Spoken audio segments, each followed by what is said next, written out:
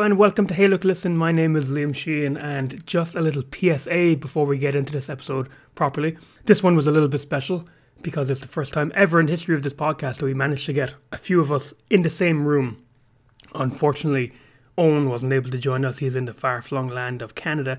But me, Jonathan Morrissey and Kevin O'Carroll were all situated in the same room to record this episode. And unfortunately, we're a little rinky-dink operation and we encountered some sound issues that we couldn't quite overcome. Nothing disastrous, but, you know. So I'm going to apologise at the beginning of this episode for any kind of drop in sound quality from our previous episodes. But I hope you enjoy listening to it anyway. We sure as hell enjoyed recording this one. So thank you very much, and on with the show.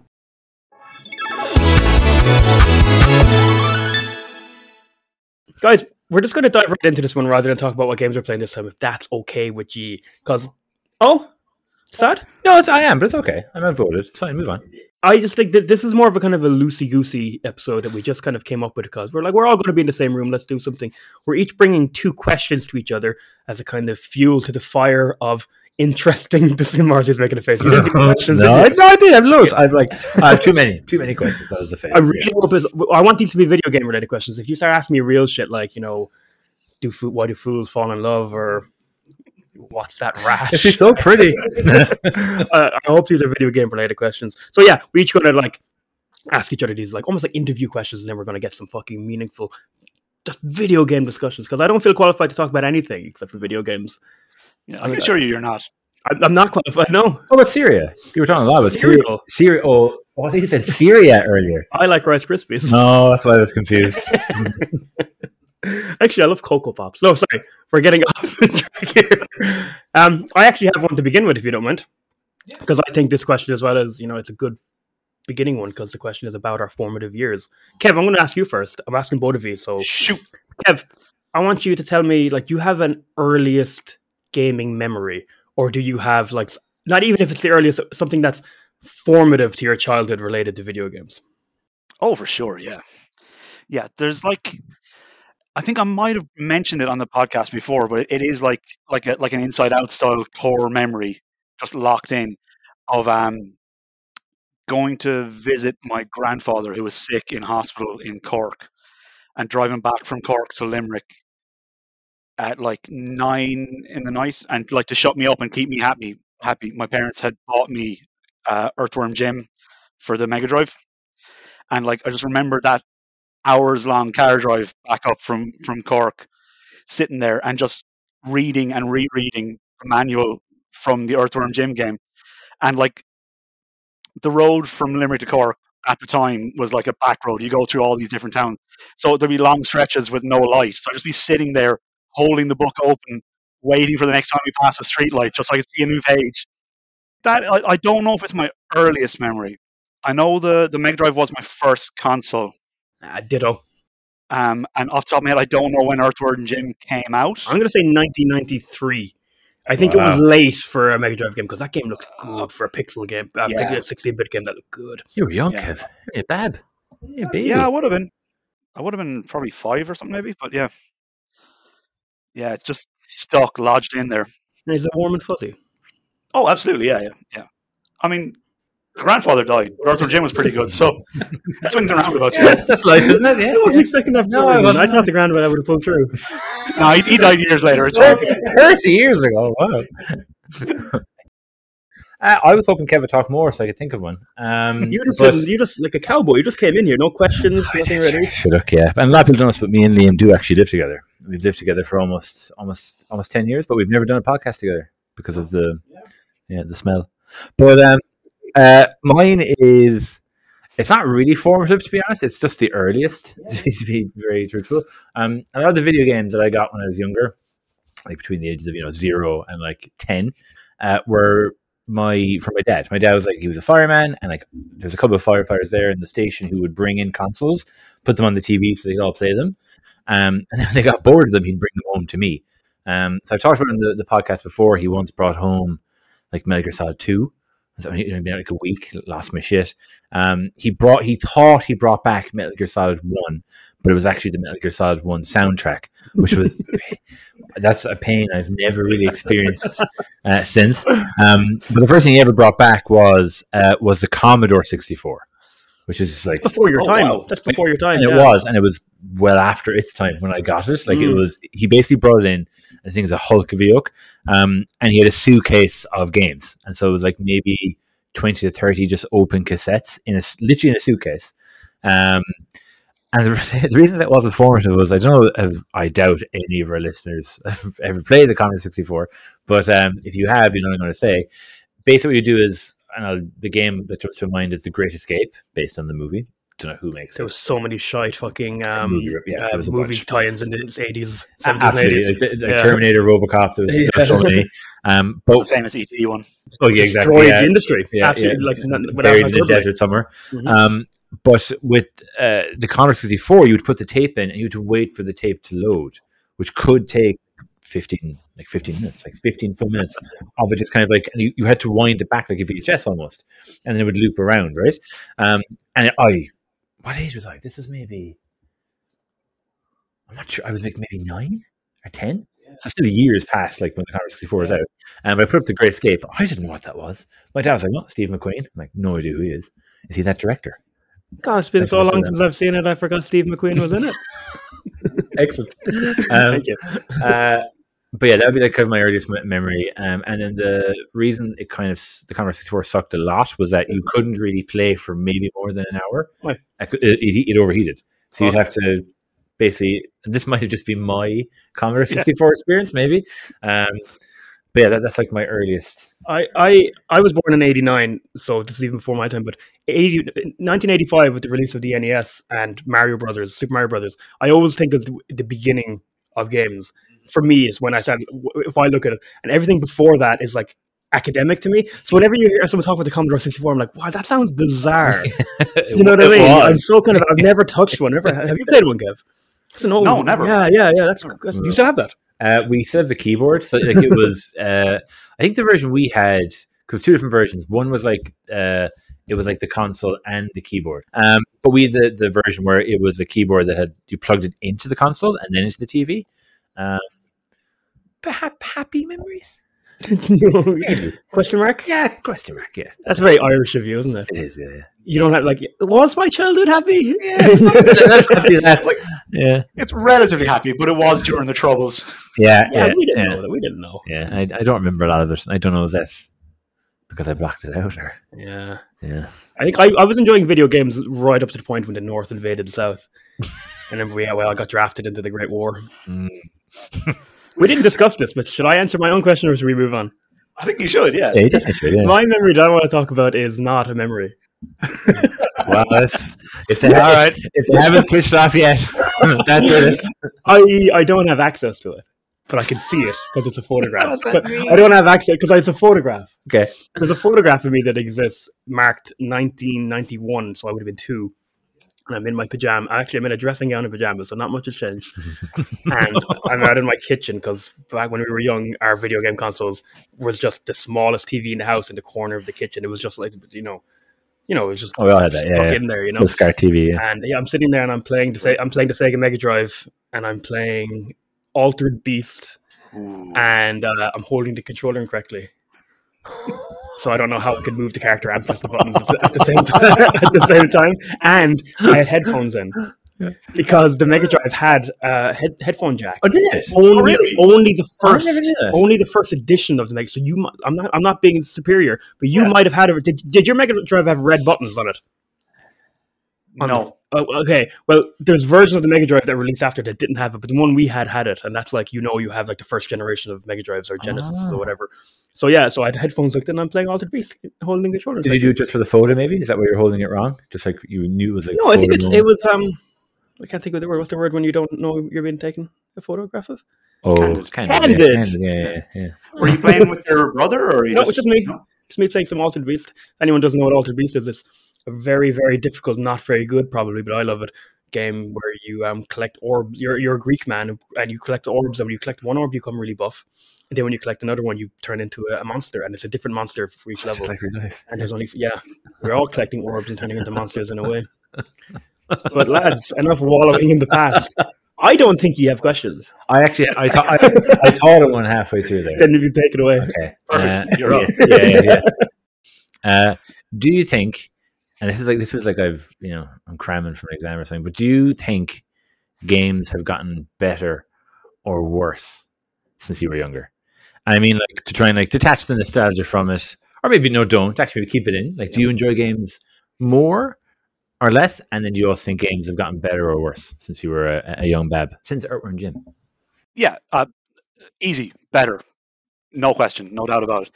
And on one hand, I played Gex, and on the other hand, I played The Last of Us Part 2, and I feel I can pretty confidently say, yeah, there's not much of a difference, but one is better than the other. Well, then let me rephrase it slightly. Then, what about your enjoyment of video games? That's a more complicated question. You're always going to enjoy something more. No matter how much of a gaming fan you are, you're going to enjoy something more when you're a little child, aren't you? It's wonderful. It's new. It's fresh. It's exciting. We've all probably had that experience of going back to a game that you loved as a kid, playing it again, and going, not only is this shit, I cannot comprehend how I saw this ever as anything other than shit. Sonic Adventure. Sonic Adventure, great example. I on the other side of that coin, I said, I also think maybe when you're an adult, your hobbies are more important to you. So the things that you enjoy, because life is grey and shit, the things that make you happy shine brighter. And the kid, everything makes you happy. Unless I know, I had the most like. No, that's a great point, though. Pleasant childhood. There's just people at home going, I had a really bad childhood. Yeah. Well, don't listen. We don't want to listen. We don't want to hear it. No, give yourself.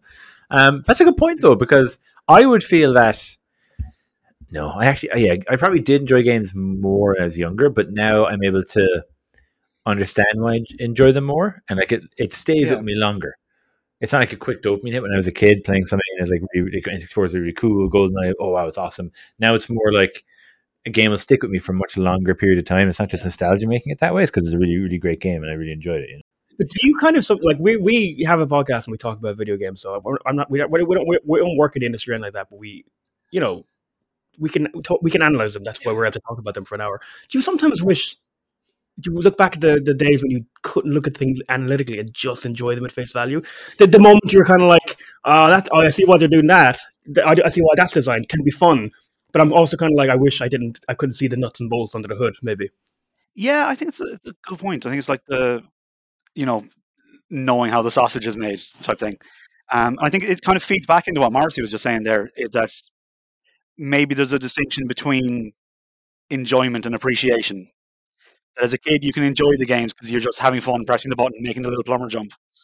But then later in life, you can play that same game and appreciate like the beauty of the game design of like Super Mario 1-1. And they're different things, but they're kind of equally valid.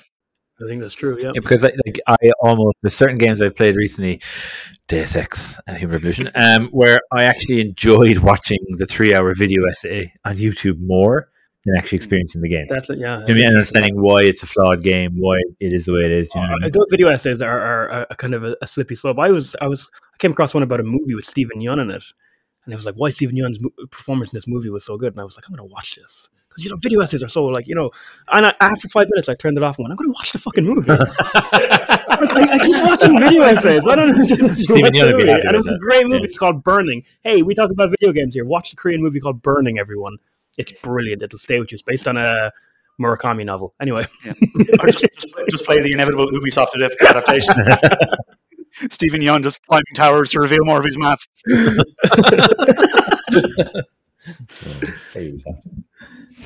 I think that covered it. We can move on. Okay. Yeah. This is the loosey-goosey. That was loosey-goosey. Oh, that was very line in the sand. No, this is loosey-goosey. There's no rules. Kev has to have a question. Do you think Kev has a question? What do you think? Can I just say before we get to Kev that you not having anything ready and like coming up with like and feeding into a really interesting discussion is just prime Marcy. Is it? From what I've known of you, just flying with the seat of your pants and just succeeding.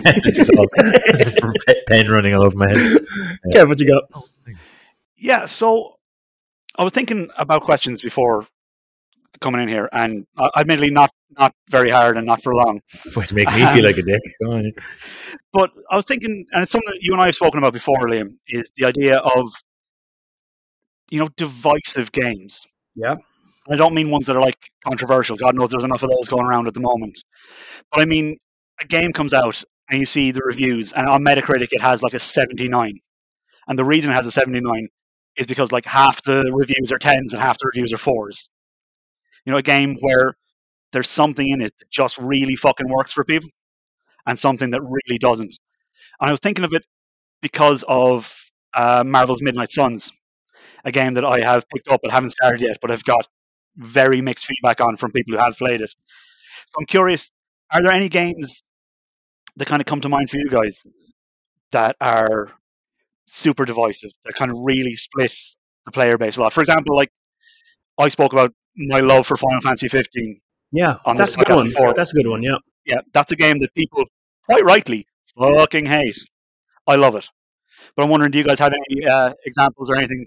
I have a couple. I have ones that are in big franchises, but are like very divisive. With like, there's still Wind Waker. Huh? Wind Waker. Wind Waker. No, Wind Waker is almost universally beloved now. It's a good. It's Yeah. interesting.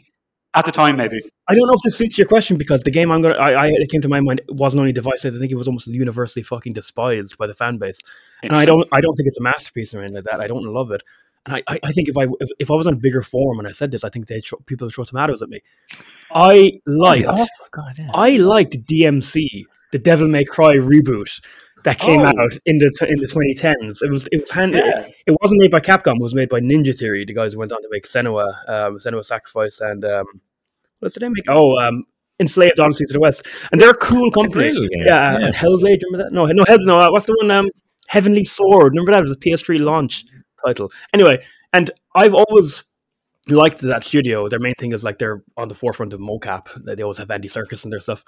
Yeah, and I've always been gunning for them because they don't like until Hellblade: Senua Sacrifice. They didn't really have a big hit on their hands, and I just felt so sorry for them because they rebooted Devil May Cry and it was a Western take on it, and it was kind of edgy and kind of, he had kind of an emo haircut, and people just fucking hated it. And I don't think it's better than any of the other Devil May Cry games I've played, but I liked it. I thought there was some interesting kind of like even just visual stuff. There's a bit where you're going to go on a mission, and it's cutting to the cutscene of the characters planning the mission. And as you're playing, the kind of waypoints are the chalkboard that your team is talking about, and the chalkboard is kind of combining with the level, and you follow that. Just stuff like that.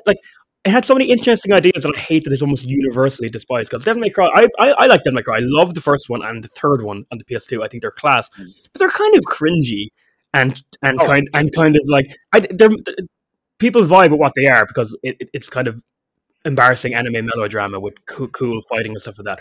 But it's always kind of like Devil May Cry wasn't this sacred text that couldn't be touched. And I just felt like that one was panned too much and divisive, to say the least. And I always liked it. I don't love it. It's 7 out of 10. I love a 7 out of 10 game sometime though. But it's kind of like it's your little thing now, though, isn't it? It's not I wouldn't go that far even. It sounded like it was. We talked about it before. What I'd say what would be my thing would be Silent Hill Shattered Memories. Which is a divisive game within Silent Hill, and I haven't played that many Silent Hills, but I thought it was fantastic. Absolutely brilliant game. Super interesting. A game that we spoke about in detail on our Silent Hill episode. Check it out, folks, to hear me and Kev go, you can listen to voices through the Wiimote. Yeah. And Liam will edit in the episode number here. 15. I have no idea what I said to this. I think you're close, though. No, I don't think so. I'll answer it in a different way, Kevin, to make me seem... I was kind of out myself in a way. Firstly, I couldn't really think of a divisive game I played recently. You love the mainstream popular stuff, don't you? So kind of yes and kind of no. Because obviously I could definitely talk about controversial games. Like Last of Us 2 pops in my mind, but I know we're not talking about that. But I loved it. Didn't get all the fucking... That's a good one, yeah. I didn't get all the hate. Yeah. It didn't at all. We're pro Last of Us 2 podcast, Absolutely. Which is why we haven't grown. Yeah, that could be it actually. But I will bring up that point that I think for the last maybe 10 years of my life, I think I've been terribly influenced by online reviews. Like I'm kind of shame me and Steph here, but like to talk about movies for a second, which I know is Liam completely forbids on the podcast. Actually, you just did it a minute ago. I don't trust the moving pictures, man. He's right. That joke doesn't work. You can't control them. But we'll be like going through Netflix or Disney, whatever, and like we'll say a movie, and then Steph or me will instantly go check on Rotten Tomatoes first. Yeah. Like, is it fresh? Does it have like 80%? Only has 75? Oh, I don't know if I want to put my time to that. For the last 10 years, I've started to kind of sadly do that with games. I don't know, is that a sad thing of like getting older? So where you're kind of like, I have less time. There's more monetary commitment as well, though. You can't. That's You true. want to be sure. Yeah. We're not kids anymore with our parents buying us. Like, That's actually such we a want to good make point. sure what we're spending our money on. Like €80 for a video game is are they €80 now? Yeah, 70, I think. Yeah. But just No, to 80 for You're the kidding me. PS5 exclusives or I whatever. was just thinking that. Yeah. But I remember seeing the original IGN review of Phoenix Wright Ace Attorney, and they gave it like, I think a 7 or 6.5, something like that. And I was just thinking, like, if I saw that, and I probably wouldn't have played the game. Yeah. And Ace Attorney has become I'm a fucking simp for that franchise. Yeah. I'm a huge fan of it. That review would have influenced me if I saw it first. I remember when I played Ace Attorney back in the day, I was looking for reviews of it, and I was like, they gave it this? Which is First terrible. Ace Attorney? But it's terrible because it's like playing a video game and enjoying it really is very subjective, like most of the time. But I've tried to figure out, like, so now, for example, we were talking about Baldur's Gate earlier. I have played the beta anyway. Off episode, we weren't recording when we talked about it. Oh, we weren't. Yeah, sorry. Yeah. Well, I didn't think we were. But it's confusing. Yeah, Cuckoo was actually. But like for me now, I won't. I played the game. I still won't check the reviews. Like I won't now because I want to enjoy it myself. But yeah, I think. Yeah, I wish I could stop that. I wish I could. Maybe I'll try. Maybe this is it. It's a turning point in my life. Because, like I said earlier on, like I wasn't specifically talking about reviews, just more in spirit. I love a 7 out of 10 sometimes. A game doesn't have to blow your mind and change your life. It's functionally fun. Yeah. I think the perfect game, like to describe that, is I brought up earlier on. You ever play Enslaved: Odyssey to the West? Hidden PS3 game. It's so fun. But you wouldn't buy it full price. Oh. Like I think I got it for like $4.99 like a decade ago. Yeah. Or like something like one of Nintendo's non kind of main franchises. Like I love a Luigi's Mansion game. I don't think they're masterpieces, but they're fun. Oh, you don't like Luigi's Mansion? I think they're fantastic. I think like an 8-9. You're probably right, actually. Yeah. I know what you mean, though. Like a 7 out of 10 game that is trying something interesting and doesn't quite work is more rewarding to me than like an 8 out of 10 game that's playing really safe but nails it. I think I hate to be this guy, but I think a lot of Sony's PS4 exclusives were that I called them exit mediocrity in one episode or something like that. I would lump. They're great games. Spider-Man, Ghosts of Tsushima, Horizon Zero Dawn. They're fine. They're so well made, but they don't really. I'll call you on Ghost just because I know you haven't finished Ghost. Have you played through entire? Yeah, Ghost of Tsushima is excellent. It is a very good game. Is it really? The reason I didn't finish it because I wasn't really finding it. I thought it was good. I thought it was good. Yeah. I hate talking negatively about these games because they're far from bad. Like, I've enjoyed. Like, I got the Miles Morales game. Like, I didn't love Spider-Man, but I liked it enough to get Miles Morales, and I like those games. Yeah, I don't. You don't like Spider-Man? You don't like Spider-Man? I actually think you are definitely on something there. I think the first 2 Spider-Man games, that's kind of like divisive in a way where sometimes I'm like, am I just getting old or cynical, or have I played games for too long? Where I'm just like, I see a game get universal acclaim, and I'm like, I don't get it, man.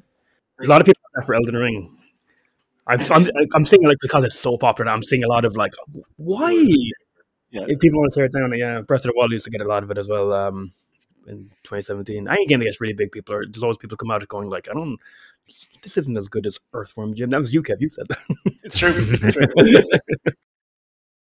I bring this up about games as many times as possible on this podcast because it's grown over the last like 20 years to be one of my favorite things about games. Like sometimes, a lot of time, even more than the narrative, is the vibe. Just like being in a game. I've recently played a lot of Mario games, and Mario can feel like cobbled together levels sometimes, but whenever it decides to have a sense of place, it usually absolutely nails it. Mario Sunshine, Mario Odyssey has a lot of that. So I think I want to ask you, I'll start with Marcy. Do you have any like gaming location that you just love? Tamriel. You just like being in that whole entire world, yeah? What do you mean? Do you have a place in Tamriel that you really like? Like Whiterun, which is like one of the first kind of main towns you see. Oh, sorry, this is The Witcher, right? Skyrim. Sorry, I didn't mean to come across so offended. Sorry. Oh my God. Skyrim. What's The Witcher world called? Holland. What is it called? I'm putting myself in blast. I can think of like Valen, Orchard, White Orchard. I can't think of the actual overall world now. I'm putting myself on blast here, but isn't Skyrim set in Skyrim? No, Skyrim is a part of wider Tamriel. The So Tamriel is like you're Elder talking about Scrolls. Tamriel from all the games. I did say Elder Scrolls, and you went with. I did. Yeah, that's okay. Oh, fuck it. Well, we can listen back. One of us will be right. One of us will be wrong.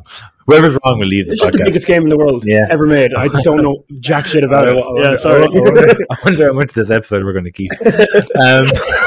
It's diminishing. The question, shit. It was location. So, yes, I can answer that question. So I will say, yeah. So let me say Skyrim then, and like wider Tamriel from like Oblivion and Morrowind. I think that game what it did to me was I got into, and you say a vibe, just a game that felt like I was very, very immersed in it. Like the soundtrack, the location, the characters, and the vibe of countless hours spent exploring. It became like, do you ever play a game and it's like, if it's particularly massive, it's not something you blow through in a few days, so it becomes like a habit you put in over weeks and weeks and weeks.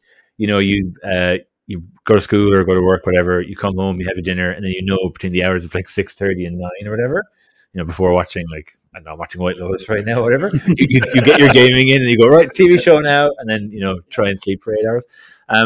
That was Skyrim was like that for like I think my first play to put in about 500 hours, and so that was over, and that was back when I think it came out 2011, so we'd been in university, so that was it. Come back to university, do that for hours. But the thing about that is, I don't know because you kind of referenced Mario in particular. It's on my mind. Yeah, and in your bum, right up there. No, that's it. It's that you were him. Be more Chris Pratt, isn't it? No, he's muscly. But I was chasing a high for a long time, which is not sounding like a weird thing to say, but it's true. I was chasing like the high of that vibe of like when I booted up Skyrim, and then like nothing was like going bad in my life at the time. We're not the type of podcast, but like it was definitely it's a very comforting game to play. Like it became a game that was in no way ever challenging. And I still boot it up every now and then. If I get a new console or any new device, I check see if it can play Skyrim. It usually can. But it's kind of sad. But like that's the vibe I think I still chase with a lot of games. Are you hoping Baldur's Gate 3 this year will give you that? Yeah, probably. You like your big fantasy epic, do you? I do. I like being a fantasy man. And is it the fantasy? Is it the trappings, or is it the scale of? Could it be another kind of genre? But is it the scale of Skyrim and just how immersive the world is? Yeah, it's immersion is the word. It's like it's kind of a game where like you. And like it's not exactly it's not the storyline. It's not every time I talk about a game I love, I end up going negative before I go positive. Big negative Nancy. I'm not really in real life. Maybe I don't know about that. Okay, there we go. Not really exposing myself. But I just love you. Like you go into like a bar or whatever, in a game or in like a location, and you open a book, as opposed to the book that you find having like a couple of sentences about a quest or story. It's like a 25-page book that I read. And I learn about some family that live in Skyrim or somewhere else, in Solvium or whatever. And I never actually go meet them or see anything. But I'm like, oh, that's really cool. I've gotten a bit of a nugget there. So I think it's just I love it. Yeah, scale is definitely there, but it's when I feel there's been some really, really good world building. I can look past a lot of the weaker storylines and the glitchiness of the game. Do you know what I mean? Yeah, and that's the vibe I like. Cool. How about you, Kev? I think two immediately came to mind when you asked the question, and kind of two different ways. One is the vibe that's created by the fact that all my friends hang out there, and that is the Normandy from Mass Effect. It's hell yeah. Yeah, if I could play a version of the Mass Effect game where all the missions play out as cutscenes, and all I do is walk around the Normandy and talk to people between those missions, 10 out of 10, no notes. It doesn't it make you wonder why they haven't just nailed a Star Trek game? Just being on the Enterprise and just going to holodeck and kissing Marilyn Monroe. I'm gonna move past that. I can hear the noise still in Mass Effect 2 where you open the map. Like that, and it's man. What's good about it as well is I like the routine of it. I like doing a mission and then now I'm going to wander around my ship and check in with everyone. Yeah, you nearly want the secretary one to not tell you if someone is looking to talk to you. It's like, I'll get to it myself. I'm going to go talk to anyone. My fish, get off my fucking shit. Yeah, I did not feed the fish. Oh no. I didn't feed Jacob. Yeah, but the other example that popped to mind then, sorry, um, was more for the sort of the atmosphere of it, and it's Firelink Shrine in the first Dark Souls, because it's after you complete the prologue bit, you get dropped in there, and it's just this like core anchor point for the entire game. Like the world map is so interconnected, everything loops back to itself, things connect back to Firelink in different ways. You'll explore for a bit, you'll find an elevator, you'll go down, and halfway down the elevator, that music starts up again, and you're like, wait a minute, I know what this is. So you keep getting brought back there throughout the game. You find NPCs out in the world, and then they'll go back to Firelink and to act as like vendors or to provide side quests and stuff.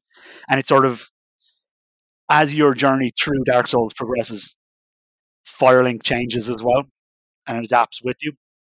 And like I play Dark Souls about once a year at this point, and almost similarly to Mass Effect, if I could play a version of Dark Souls that was just hanging out in Firelink, that would kind of suck because Dark Souls is all about the combat.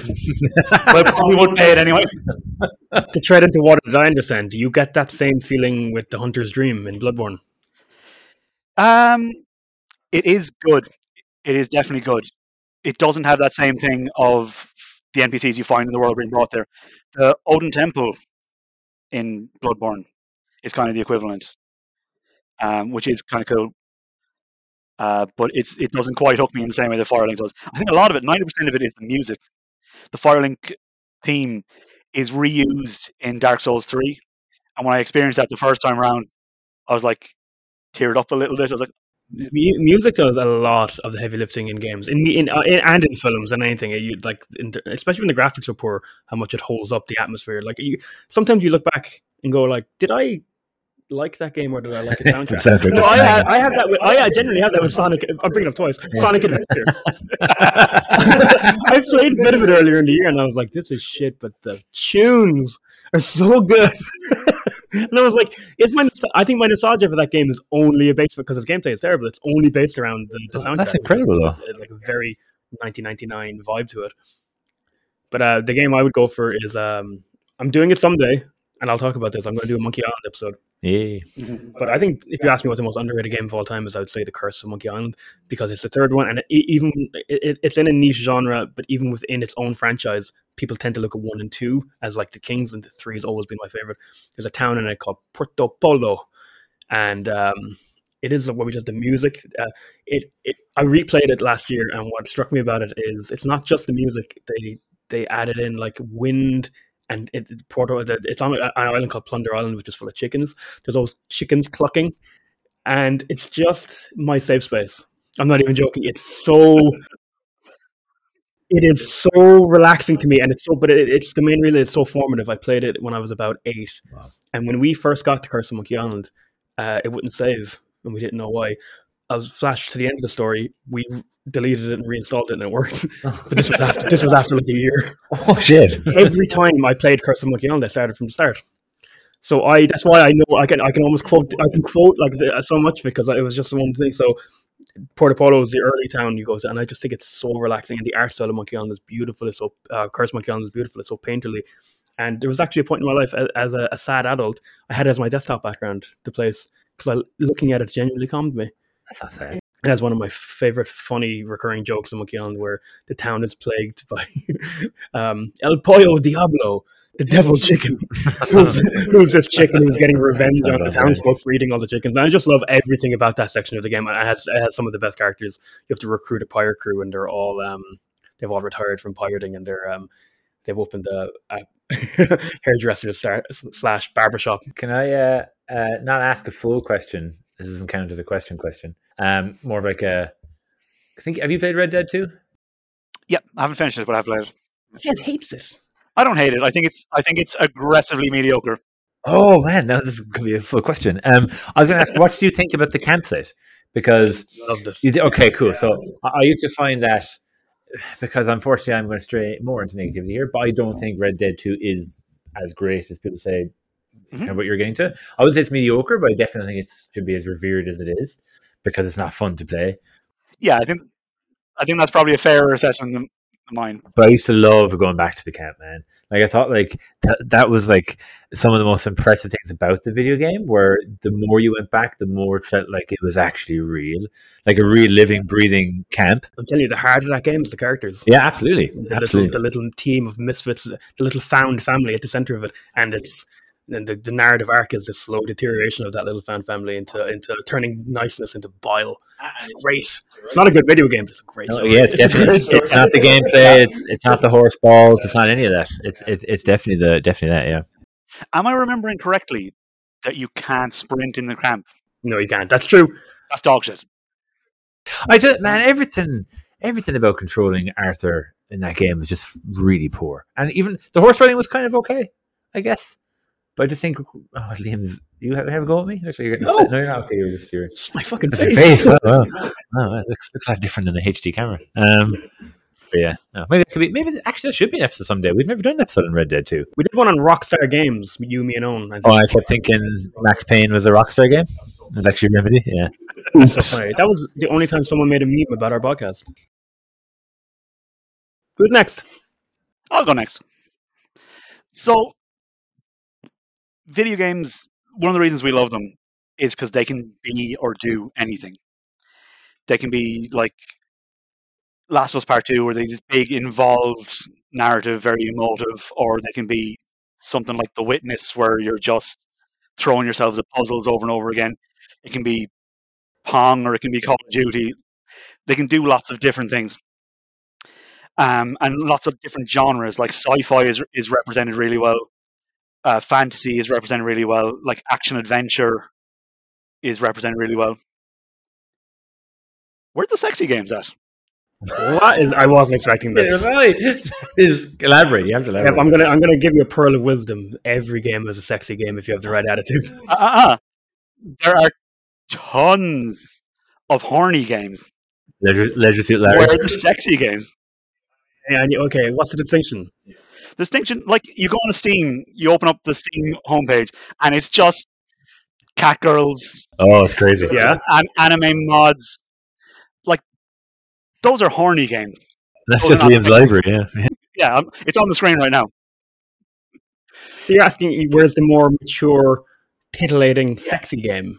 But no, I'm using sexy kind of jokingly. But I mean, like, Romantic, you mean? Kind of like romantic Yeah. stories, kind of? is there any example you can think of in video games of like a romantic story done well? That's not interchangeable with the word sexy. I know, I'm being annoying. this dimension of this question is about to change. Now I don't have to talk about Tifa and Earth. But again, I would include that as horny, not sexy. Final Fantasy VII Remake, like without the characters just being these immaculately rendered beauties. I'm talking about the males. That's such they're weeping so hot. But that no, they're not. They're under 20. Okay. Liam is an expert. The remake is really horny. They absolutely knew that like everyone was horny for those characters, and they're always like flirting with each other, and they're always fighting. It's way hornier than the original. Jessie, in particular, is Yeah, she's like a stereotype. She's like a parody. I mean, yeah. But where is a good romantic game? I like there's couples I like to bring back to Monkey Island. I've always loved Guybrush and Elaine from Monkey Island, but it's sweet, but it's not. There's one very obvious one. Mass Effect. Mass Effect is the sexiest, horniest romantic game going. But I would say in Mass Effect, like there's no dramatic tension to any of the romance in Mass Effect. None of the characters are going to turn you down, really.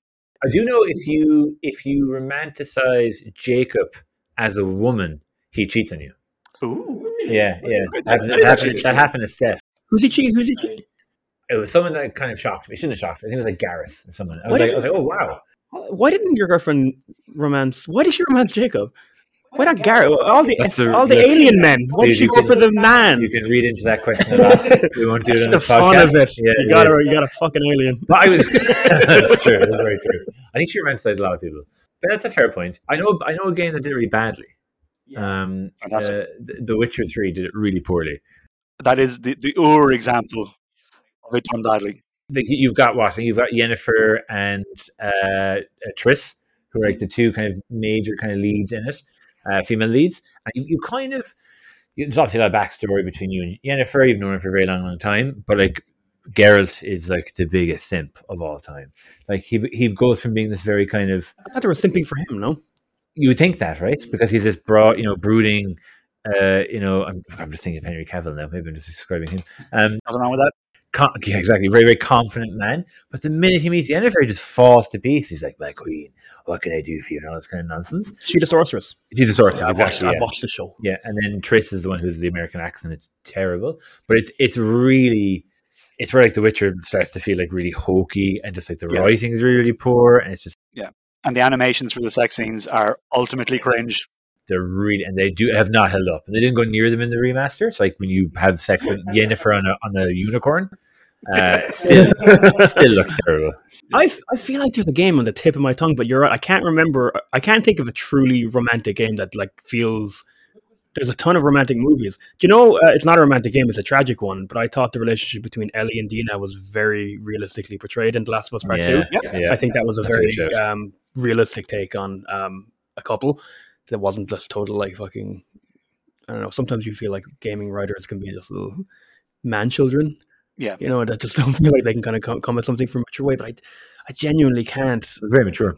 Yeah. What about Mario and Peach? Yeah, but that's just kind of, they're like icons. It's lovely. Like, I love them, power couple, but it's not really that romantic. Do you have one, Kev? You came up to the question. Do you have anything in mind? Yeah, I don't really. That's kind of why I was asking. It's genuine interest. I feel like we're going to be done recording and I'm going to go, what about this? Yeah. These characters in this? Because like romance, like novels, it's the biggest genre there is. Romantic movies are massive. Why is there? Am I going to? I say it. Is it because? And this is either true or not true, or game developers have thought this, that they presume that video games are a male-orientated domain. Which demonstrably isn't. Yeah, exactly. But has that been the thinking maybe for so long? Or they presume... Yeah. Definitely go back a few years, go back a decade, and the developers definitely thought they were selling games to men and boys. Yeah. It's like 50-50. Like using the Steam example again of, Yeah, I think you're right. I think it's kind of a hangover from that sort of thinking. Because obviously there's like, the people playing games nowadays is way more diverse than it's ever been. And the people making games is way more diverse than it's ever been. But we're not seeing that diversity reflected in the type of games that are getting. And I'm sure it's like economic concerns play into it, that they have to make something that they know will sell. No publisher is going to pick it up if they don't think it's going to make money. But yeah, I think just like a straight up romance game would make money. I was joking at first when you were calling things sexy, but I love the Final Fantasy games are very romantic. I think that's my call, Kev. Yeah. Especially 7 to 10. 7 is a tragedy. Cloud and Aerith is like tragic. She dies. But I think Final Fantasy 8, 9, and 10 are almost like the two main genres they are, fantasy and romance, I'd say. They're very much about Squall and Rinoa, about Zidane and Dagger, and about Tidus and Yuna. Done well, you think? Yeah, I absolutely think. I think they're lovely. Actually, I've done it. those are my calls. Like Tidus and Yuna is a beautiful little story. Like whatever you think about that character and the ha ha ha and how the voice acting is, like that's a cool story. Like he falls in love with her and then finds out she's going to die and doesn't want to lose her. I think they're very. I think RPGs in general always like have a JRPG. So I should say they always kind of tend to go for a good romantic subplot. And I'm saying beside because do you say where we are? I'm gonna dox you on the podcast. We're in my house. Yeah. We're in my home. Actually. Air code W26. No, but we are like where we've all played video games in this place for ages. And there's a huge video game collection beside me. Yeah. What about this? The Sexy Brutale. It's a good game. Is it sexy? No, it's not. It's a good game actually. It's kind of It's right inside The Witcher. You know what it's like, Kev? It's like that game you love, the time loop game, Deathloop. Oh yeah. People are being murdered in a nightclub casino place, and you have to go back in time a load of times to try to save everyone by learning the routines of everything. I love that when you were like, it's like that game you love, the time loop one. I was like, is it Majora's Mask? No. Is it Outer Wilds? No. Deathloop. There we go. Oh yeah, I forgot about those other massive examples. So yeah, I think the sexiest game ever is the Sexy Brutale, which I own because it has sexy in the title. Because it has sexy in the title. I'm glad we cleared that up. remember I was on a Zoom chat over pandemic when we were like doing drinks over long distances, and one of my friends was like, "Liam, what's that game behind you? Like the Sexy Brutale?" Yeah, I remember that.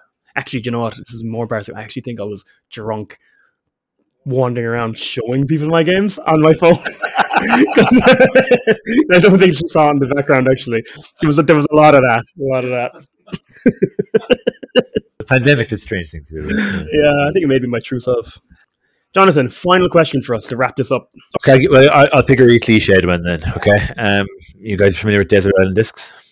Yeah. Yeah. You sounded very disappointed when I said that. You should explain it in case people aren't. Oh, we're nothing if not consummate professionals. yeah. Basically, Desert Discs is the whole idea that you pick an album, you're stranded in a desert forever, or an island, let's say, and you can listen to one album forever. What is it? Blah blah blah. So basically, the version of that with a game, and like it's not really going to be your favorite game of all time, but if it's a game that you can constantly go back and repeat and play again and again and again, but also love, what's that game you're going to pick? And I will go to Liam first.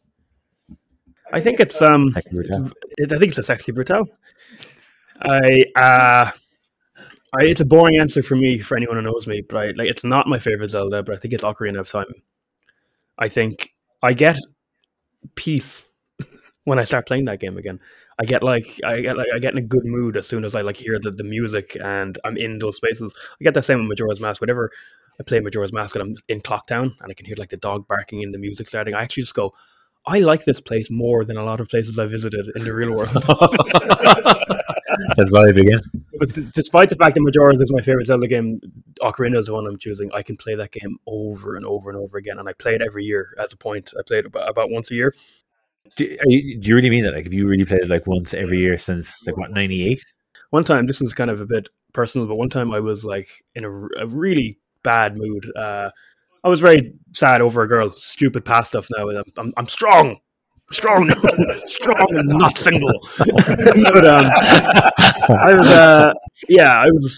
was being a fucking sad sack and being all heartbroken. Upon reflection, it's all inwards. It's all do it to yourself. The girl has nothing to do with it. That's what happens in this podcast. You come for the games and you just I was really miserable, and I woke up one day and I was like, I'm going to play Ocarina of Time and not stop till I finish it. And I played it for 17 and a half hours. Because I wasn't speedrun. I don't speedrun things.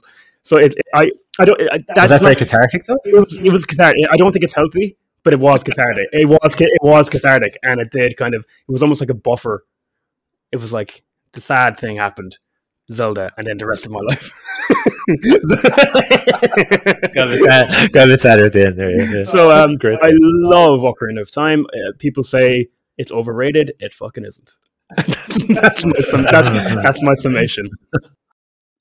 Yeah, I don't know. I would think that any sort of single player game, any sort of narrative based thing, no matter how good it is, if it's the only game you're playing, eventually that was actually my point. Actually, I agree with him. Yeah, I actually do. Yeah. If you think about it kind of in a literal way, absolutely. Yeah. So I would go with, and it probably is the game I've played the most, and it's Slay the Spire, because I have that on my PlayStation, I have it on my Switch, I have it on Steam, I have it on my phone. I've put in hundreds of hours into each one. The save files aren't connected, so every time I just start again, and I absolutely adore it. I think it is the pinnacle of that sort of card game design. It is so satisfying to play. It's so well crafted. Sort of the build craft is incredible. There's these sort of, once you've played through everything, you've seen everything, there are these daily climbs. They're sort of randomizers where you get a random deck of cards. You have to take these and see how you get on. And yeah, I pretty much play it every day anyway. So if it was the only game I was able to play, it would probably have to be that one. You live in an island. Yeah.